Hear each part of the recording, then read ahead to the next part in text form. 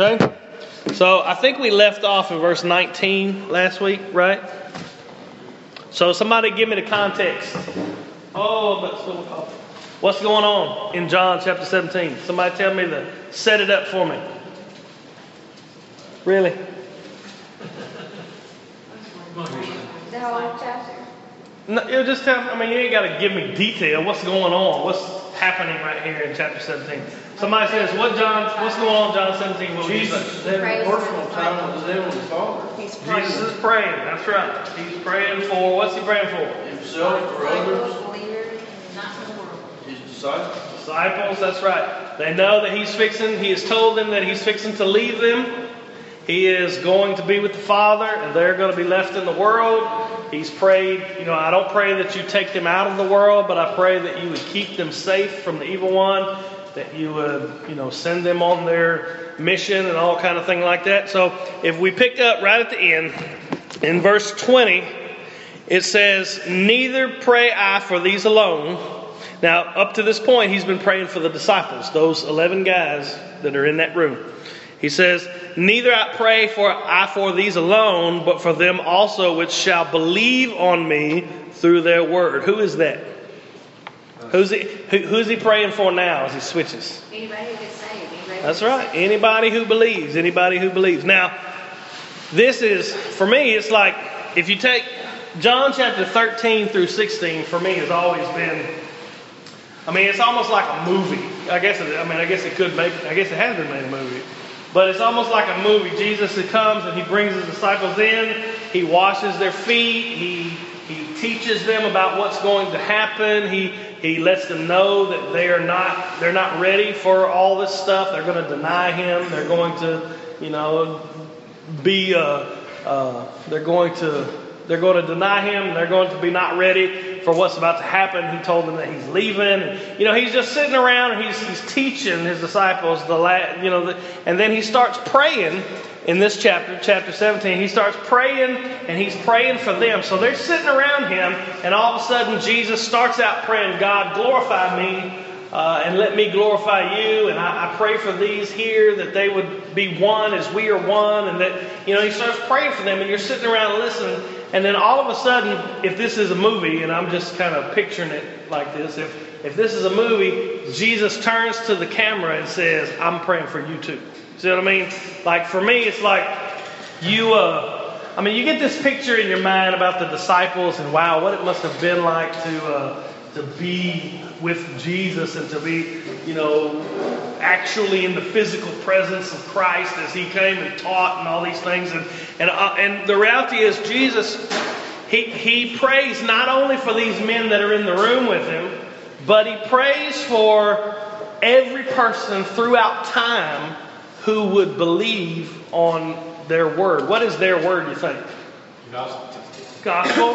We have the Bible was written by the apostles, or the New Testament was written by the apostles and the people that were connected directly to the apostles. Their witness. Their witness, yes. Like their testimony. Yes. Yeah, definitely. Of who Jesus is, what he did, what it means. That was written down for us in the scripture. And so last week we talked about how Jesus' prayers are effective. Like Jesus never sinned. Jesus never failed to do the Father's will. And so every time Jesus prayed, he prayed according to the Father's will. Does that make sense? So, I keep saying, I've said like 40 times already. If I were to pray, I could, because of my sinful nature, because of my heart, I could pray for something that's not good for me. I could pray for something that, God would be like, "There's no way I'm letting you have that." If I were to suddenly get $1 million today, that would probably be the worst thing that would ever happen to me, because I would not probably handle it well. Same thing happens. I remember I tell a story all the time about Sophie wanting ice cream at 6 o'clock in the morning. And, she's like, "I'm such a mean daddy because I won't give her ice cream at 6 o'clock in the morning." When the reality is, I know as soon as she eats ice cream at 6 o'clock in the morning, they're going to be calling me from school at 9 o'clock going, "You need to come pick up your daughter. She's got a stomachache," and blah, blah, blah, blah, blah. And so Jesus didn't have a sinful nature.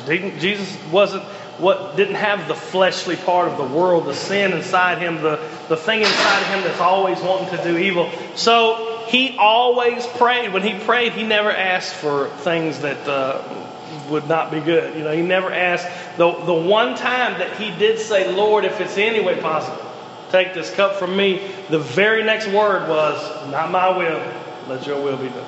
And so what I'm getting at is Jesus would never have prayed a prayer that the Father would have said, that's really not in my will.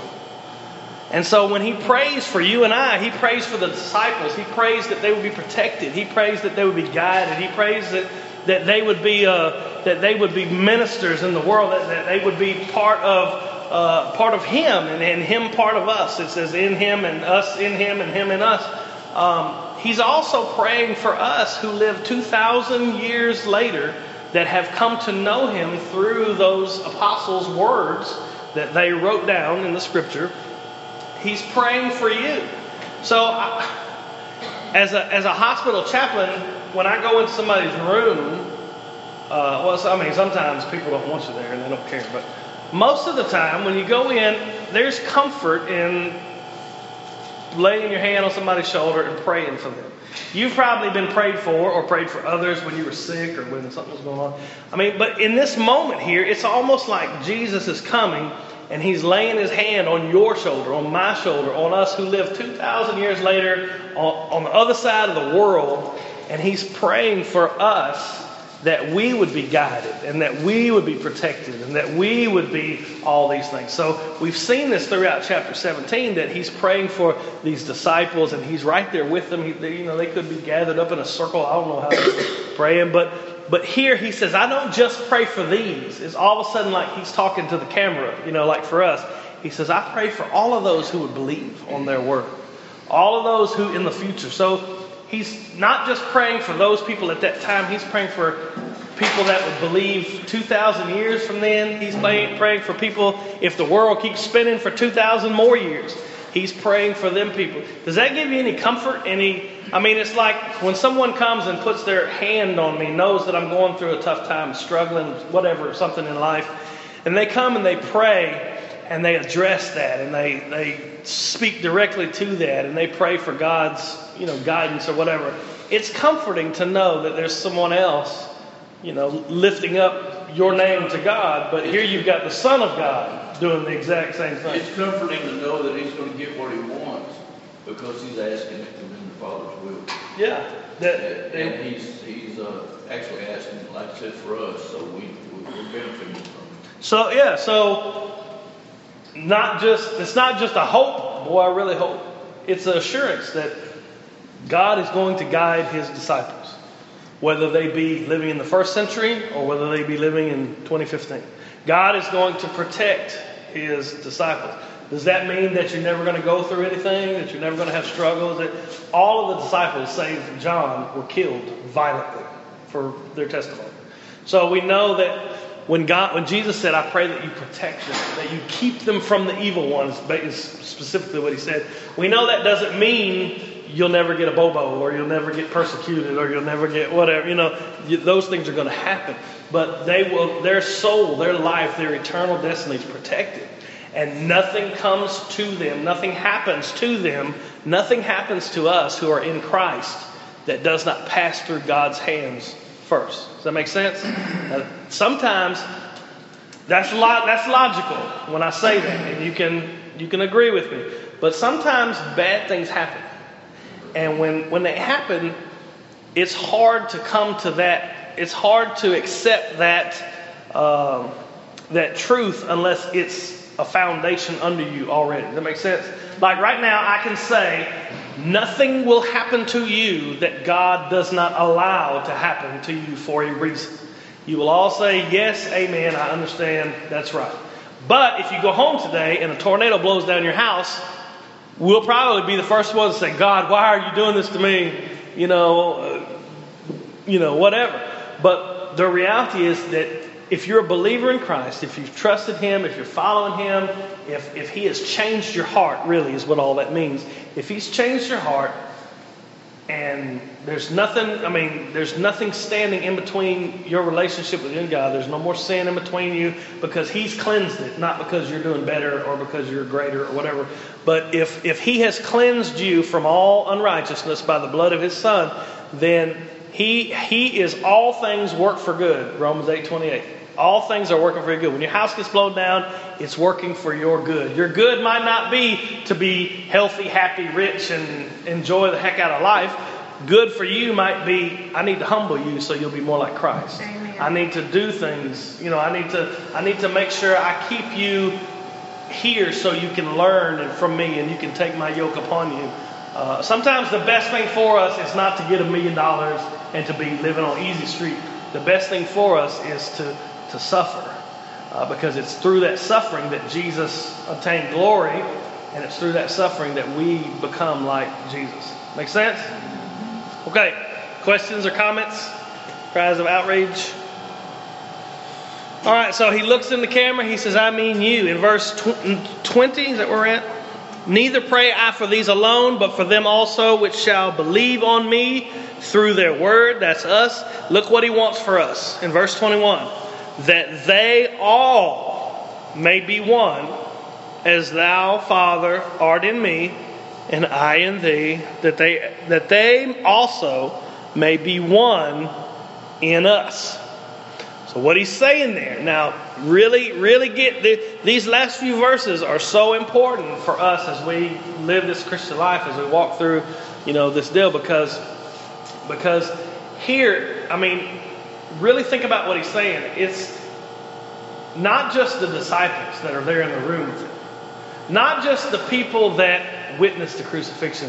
Not just the fathers, Abraham, Isaac, and Jacob, and Elijah, and Ezekiel, and Isaiah, and all. You read about all these people. Read about in the Faith Hall of Fame, Hebrews 11, where it talks about just all the people of faith that God has used, and all the things that they went through. You and I, living in 2015, Brownsville, Tennessee, are part of that group. We're part of those people. Abraham is our father, so to speak. The way that the Jews would say Abraham is our father and David is our greatest king. That's our history. When we come into Christ, that becomes our background, our history, our people. The people of God are one together. It doesn't matter if they're from China or from Japan or from Palestine or America or whatever. Jesus here is praying. I'm praying for them, all the people that will believe, not just here in this place, but every place, not just here in this time, but every time throughout the end of history. I'm praying that they would all be one in the same way that you and I are one. How is the Father and the Son one? We know that the Trinity, Father and the Son, are one being, Father, Son, and the Holy Spirit, but how else are they one? He's not praying for me and Pam to be one being, I promise you. How is he praying for us to be one? Because he loves me more. Oh, is that right? He wouldn't do that to you? That's right. How's he praying for us to be one? How are believers one? Now, when I first asked that question of myself, and when I was thinking about it, I was thinking, what could be more divided than all the different people who claim to know Christ? They all got different beliefs and different whatever. It's just everywhere. But that being set aside, how are we one? Through the blood of Christ. We are one through the blood of Christ. We're one body. We're one church. One church. Now, you may have people that disagree about this or that. You may have people who think they're part of the body that are not part of the body. But God doesn't have but one body. God doesn't have but one people. And that's believers. Whether they be Jew or Gentile, whether they be slave or free, male or female. God has one body, one fellowship. So we all could be one in yielding to the Holy Spirit as it guides us in the things that God would have us to do. And that we will be more susceptible to His moving in each other's lives, so we'll be more aware of who is and who isn't one of the body. Okay? That we would just be more open to. Yeah. Okay? And the Holy Spirit will move in each one of our lives. But he'll always, the plumb line for that is always the Scripture, right? So if you put 5 guys in a room with a Bible, I mean, each guy has a Bible, each guy has his room. Them 5 guys may walk out of those 5 rooms with differing views about what's true, what's not true, what's whatever. They may all have a different view, but there's only one Bible. And there's a right way and a wrong way to understand it. Does that make sense? Like one time my brother told me, we were talking about something, and I was saying, well, that's not what that means. It means, we're talking about Bible stuff. And he said, well, that's your interpretation. And I said, yeah, it is my interpretation, but one of us is wrong and one of us is right. You can't have your interpretation and I have mine and us both be right. See what I mean? One of us we can both be wrong, I guess, but you can't both be right. So it's like if I wrote a book or if you wrote a book, you have an intention, you have a meaning when you write. And if somebody comes along and says, well, Jason meant this, and Jason says, no, I didn't mean that, then guess what? You're wrong and I'm right. And so the authors of the Scripture have a meaning when they write. Does that make sense? I don't know how I got off on that, but they have a meaning, and so that is the plumb line that by which we judge. I had a young lady. I just had this It's thought. all in agreement with the gospel according to the Scripture. Right. Yes, yeah. Now I had a lady walk to my office this week that, she was going through relationship things, and she was trying to tell me that God was telling her to do something that the Scripture specifically forbids to be done. And so my only response to that is, no, it's not God telling you that. I mean, I don't care what I don't care if a neon sign fell from the sky and was blinking saying, do this. It's not God, because the Scripture denies that that's what you should do. Does that make sense? So we're all one body in Christ. So that means there's no one that's an individual anymore. If you're a believer, you're part of a family, part of a church, part of when I say church, I'm talking about the church, not just this little church. You're part of a body of believers, brothers and sisters, real brothers and sisters. I know sometimes we take that for granted, don't we?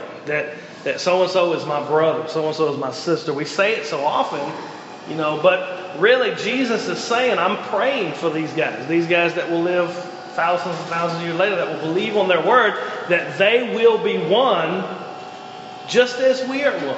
The relationship that the Father and the Son share and have shared for eternity, that's the relationship that brothers and sisters in Christ share. And we can forsake that, we can deny that, we can even make light of it, but in God's eyes, we are family. Does that make sense? Is it hard to see each other as family? Just some people. It's not even fun. I am very easy to love. I'm very easy to love.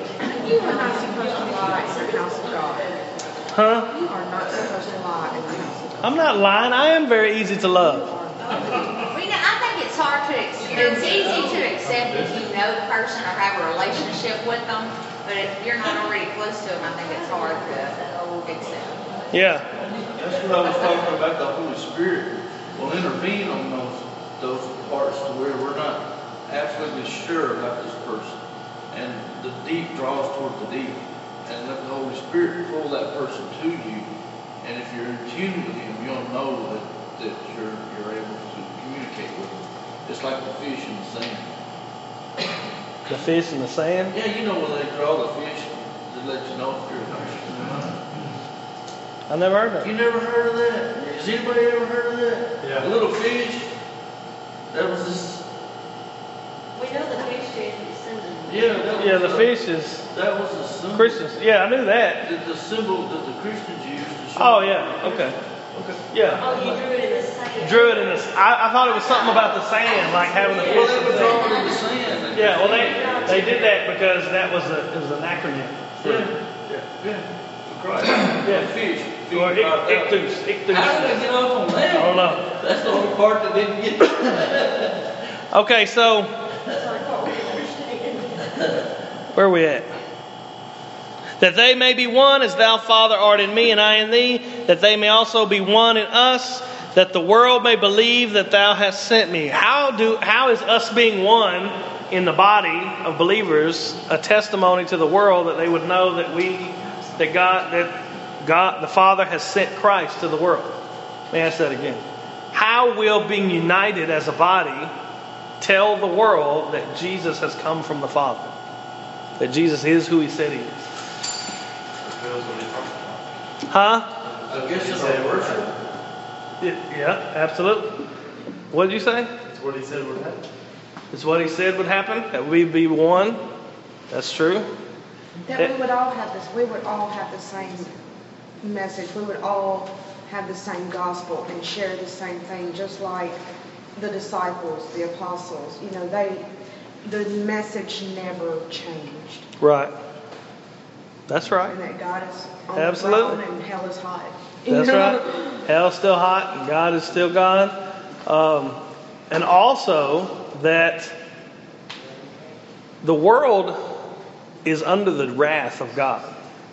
When I say the world, I mean like people that do not know Christ, they abide under the wrath of God. I abided under the wrath of God before Jesus saved me, and so did you. And so does everybody. And so there's something about being... It makes me think of Romans 1, where it says they exchanged God, and so God gave them over. And then it says it again, they exchanged God for a lie, so God gave them over. And then when God gave them over to reprobate minds, like it says in Romans 1, what happened? They started acting out. They started acting out in sin and rebellion and all those things. But in the midst of all that acting out, in the midst of all that rebellion against God, when you see a whole segment of people that are at peace with God, a whole segment of people that do not abide under the wrath of God. Now they're not necessarily better than anybody else. They're not necessarily any less sinful than anybody else. But no longer do they bear the judgment of God over their life. No longer do they bear the condemnation of God over their life. And you can just see, not that, they don't go through any problems or any struggles or whatever like that, but there is a peace that comes with not being under the wrath of God. There's a peace that comes, and Jesus is going to talk about peace here in a minute in these verses, but there's a peace that comes knowing that God has washed away our sin, forgiven us, and as we are one body united in that blood of Christ that has washed away our sin, that is a testimony to the world because it transforms us. Not only do we have the Holy Spirit living inside of us, not only do we walk different and talk different and all those things, but no longer are we under the same condemnation that the world is under. No longer do we, I don't know, what's the best way to put it? We live for God's glory and glorify Him. Yeah. We live to glorify Him. It doesn't make sense. But we have a freedom. There's a freedom in our salvation that the world does not offer. Right. We know that regardless of what hardships we go through, we know that regardless of what trials and tribulations we walk through, that in the end we are victorious. Yeah. And it's just like you were talking about with this coworker. She's coming to you because she is struggling to find any type of happiness, because she's looking in all the wrong places. She's defeated before she even gets started. Right. Where, when we put our joy in God and we walk knowing that our salvation is true. The best way I can put it is what I was telling one of Cheyenne's friends. Living this life, if I die and there is no heaven, there is no God, there is no anything, if that is hypothetically even possible, me living this life, I would do it anyway because I've lost nothing. But if I walk through this life with the attitude of there is no God, and I die, I've lost it all. I've lost everything. Yeah. There's a freedom in this. And so to me, that's the difference. Yeah, sure enough. That's called Pascal's wager, by the way, in case you ever want to file that under the crap I'll never need to know. And so Pascal, he wagered that if I live for God and it's not true, I've lost nothing. But if I live without God and it is true, then I lose everything. So, I didn't even know that. yeah, well, see, there you go. You're quoting Pascal and didn't even know it. Didn't even know it. All right, so moving on, we're running out of time. It's 10 o'clock. All right, I and them, thou and me, that they may be made perfect in one. We talked about the unity that we have, the perfection that we have in Christ, and that the world may know that thou hast sent me. And here he adds, oh wait, I skipped one, didn't I? I skipped 22. And the glory, all right, let's read it all together as one thing so we're not taking it apart. It says that, 21 says, that they all may be one, as thou, Father, art in me, and I in thee, that they also may be one in us, that the world may believe that thou hast sent me. And the glory which thou gavest me, I have given them, that they may be one, even as we are one. Christ has given his children, his believers, his disciples, glory. The glory of God. Now, we look around at each other, and I don't know about you, but I don't feel too glorious.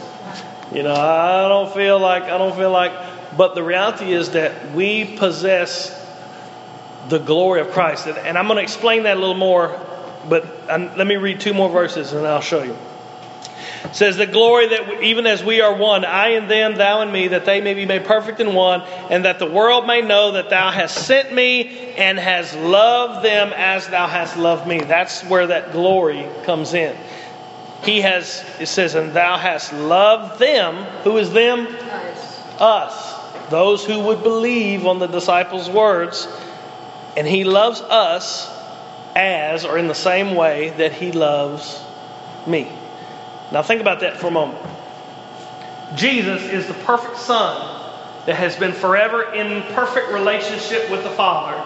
Even before there was a creation, earlier in this chapter it said, I'm returning to you, returning to the glory that I had with you before the world was. He said that. There couldn't be a more perfect love than what the Father had for the Son. Okay? What gets in the way of love with us, with the Father, is our sin, our rebellion. We're enemies of God. That's what the Bible says. Enemies of God. We hate God, even if we claim to be religious. We don't like the actual God of the Bible until he comes and transforms us. But Jesus never sinned. And Jesus was in perfect relationship with the Father even before there was a creation. And so you can imagine the depth and the breadth of love that the Father held for his only begotten Son. The love relationship that they shared even before creation. The perfection that Jesus never sinned. Jesus never rebelled against his Father. Never did anything other than the Father's will. I mean, the absolute perfection of this relationship, that he ever lived to do the Father's will, and he was obedient unto death, and the Father loved him like no other. But here in this text, in John 17, in the midst of his prayer, Jesus says that the world, I want them to be one. I want them to be united perfectly together so that the world will know that you have sent me, and the world will also know that you love them as you have loved me. Now think about that for a minute. Right now, if you died at this moment, if I died at this moment and I stood before God, there would be all kind of things. I would probably be like anybody else. I'd be crying. God showed my life on a movie screen. It would just be shameful. All the things that I am, all the things that I used to be, all the things that are inside of me, in my heart, my whatever. But God, because of his Son, loves me like he loves Jesus. That's perfectly. As if there is no sin, as if there is no rebellion, as if there is no... That's the heart of the gospel. Do you see it? That Jesus paid for that sin so that the Father could look at you and he could look at me and say, I don't see any sin. I see the blood of my own Son, and love you, the sinner, just like he loves his only begotten Son, who never did anything but the will of the Father. I always tell this story about one of the Psalms. I wish I could think of it. Anyway, to me, it talks about, it's the one that says, lift up your head, O gates, lift up your O doors. And to me, it's talking about, it's just this perfect picture of the Son of God returning to heaven after he had accomplished his mission. When he ascended into heaven in front of the disciples. I just get this whole picture, and it's all in my head. I can't prove it, but it's all in my head about Jesus strolling back through heaven triumphant after he has defeated death and risen from the grave, defeated hell and conquered sin and all these things. And he comes and walks through heaven as a victorious conqueror, sits down at the right hand of the Father. What do you think the Father felt when he saw his Son returning back through the gates of heaven, returning back through to the place where his Father was and sitting down triumphant at his right hand? Tremendous love. Sure. And Joy. He felt, you could put all kind of emotional things in that slot. You could put all kind of how proud he was, how, just the overflow of love, the overflow of all these things, just all these things. And that's the way that he sees me. That's the way he sees you. Jesus said that the world may know that he loves you the way that he loves me. Now, is that not, I don't know if that blows your mind, but is that not astounding? Because I know my own heart. I don't know any of y'all's heart, but I know mine, and I know it's wicked. And I know everything in me is wicked. Like Paul said, in my flesh there's nothing good at all. And that God could, through the blood of his Son, through the sacrifice of his Son, love me in the same way that he loves his Son. It's truly that I am a co-heir with Christ. That's what the Bible says. That I am in Christ. The Father looks at me and he doesn't see me. He sees Christ. He sees his Son. So the Father could look at me if I stood before him and he would say, this is my beloved Son in whom I'm well pleased. Not because I did something good, but because Jesus did. Does that make sense? Right. Any thoughts? No? So he says that the world will know that you love me, that you love them. That's us, as me. And then finally, last 3 verses, and we'll zip through these. Father, I will that they also, whom thou hast given me, be with me where I am, that they may behold my glory which thou hast given me, for thou lovest me before the foundation of the world. Father loved the Son before the foundation of the world, and that's the same intense, perfect love that he loves us with. He says, I want them to be with me.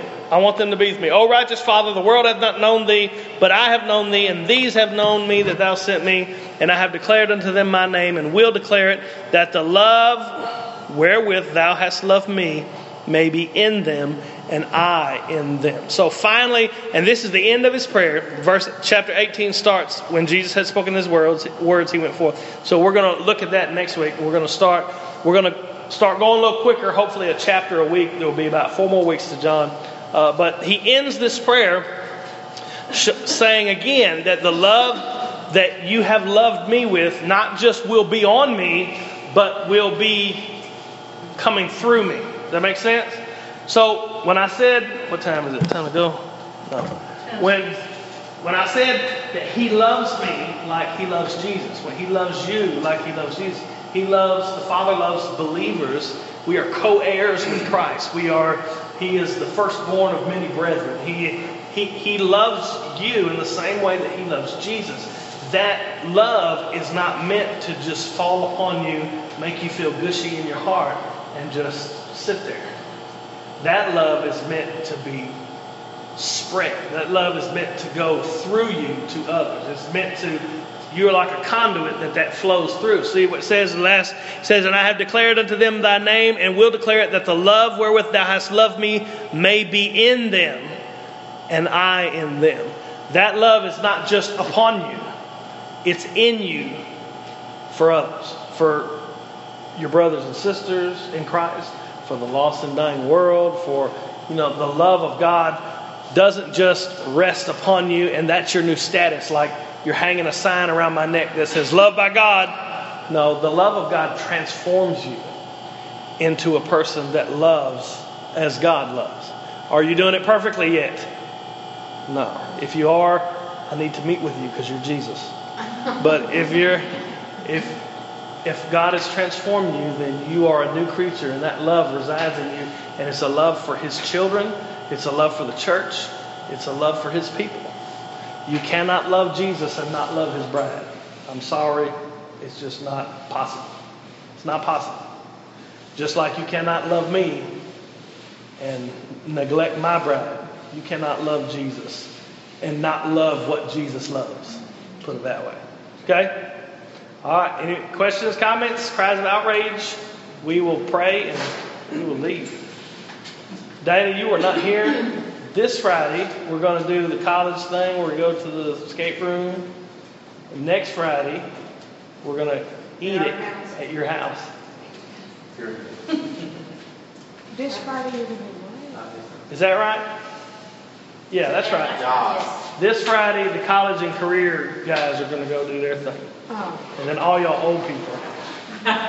Y'all get to go. We don't have enough classrooms. We don't have enough teachers to have the college group. Actually, there's more of them than that right there. So they're going to be in our class, but they're going to have their own separate deal. So, But they can come to the one. oh yeah, they can come. You can definitely. You got to bring some food, but you can come. Huh? Just say global. Well, you know what I mean, the whole time thing at our house. You know what I mean? All right, we good? Houston, I'm sorry, I need to educate you. John and Jessica visiting with us. What we're talking about is the 31st, next Friday. We all just kind of come and we eat at our house, and there's a swimming pool. We bring our kids. Next Friday. Not this coming. Yeah, the next Friday. The 31st is 2 weeks, yeah. And so we just come and eat. Everybody brings a dish. We hang out, play cards, laugh, drink coffee, let the kids swim. So y'all are more than welcome to come. Okay, let's pray and we'll go to service. Lord, we love you. Thank you so much for all that you've done for us, God. If we didn't get anything else from these few quick verses that we looked at this week, God, just help us just to remember that love that you have for us, that's not found in us or what we've done or what we're doing, but is found in your Son and what you did for us on the cross. Jesus, we thank you so much for your love and your compassion, that you would love us so much to give your life. And as we go into service now, God, we pray that you would be with us as we worship you, and as we hear your word preached, God, that you would just come and you would speak to our hearts, and that you would change us. We love you, God, and we thank you so much for all that you are and all that you've done in us. In Jesus' name. Amen. And that psalm was Psalm 24. Psalm 24. Is it the one you lift up your head, O gates, and be ye lifted up?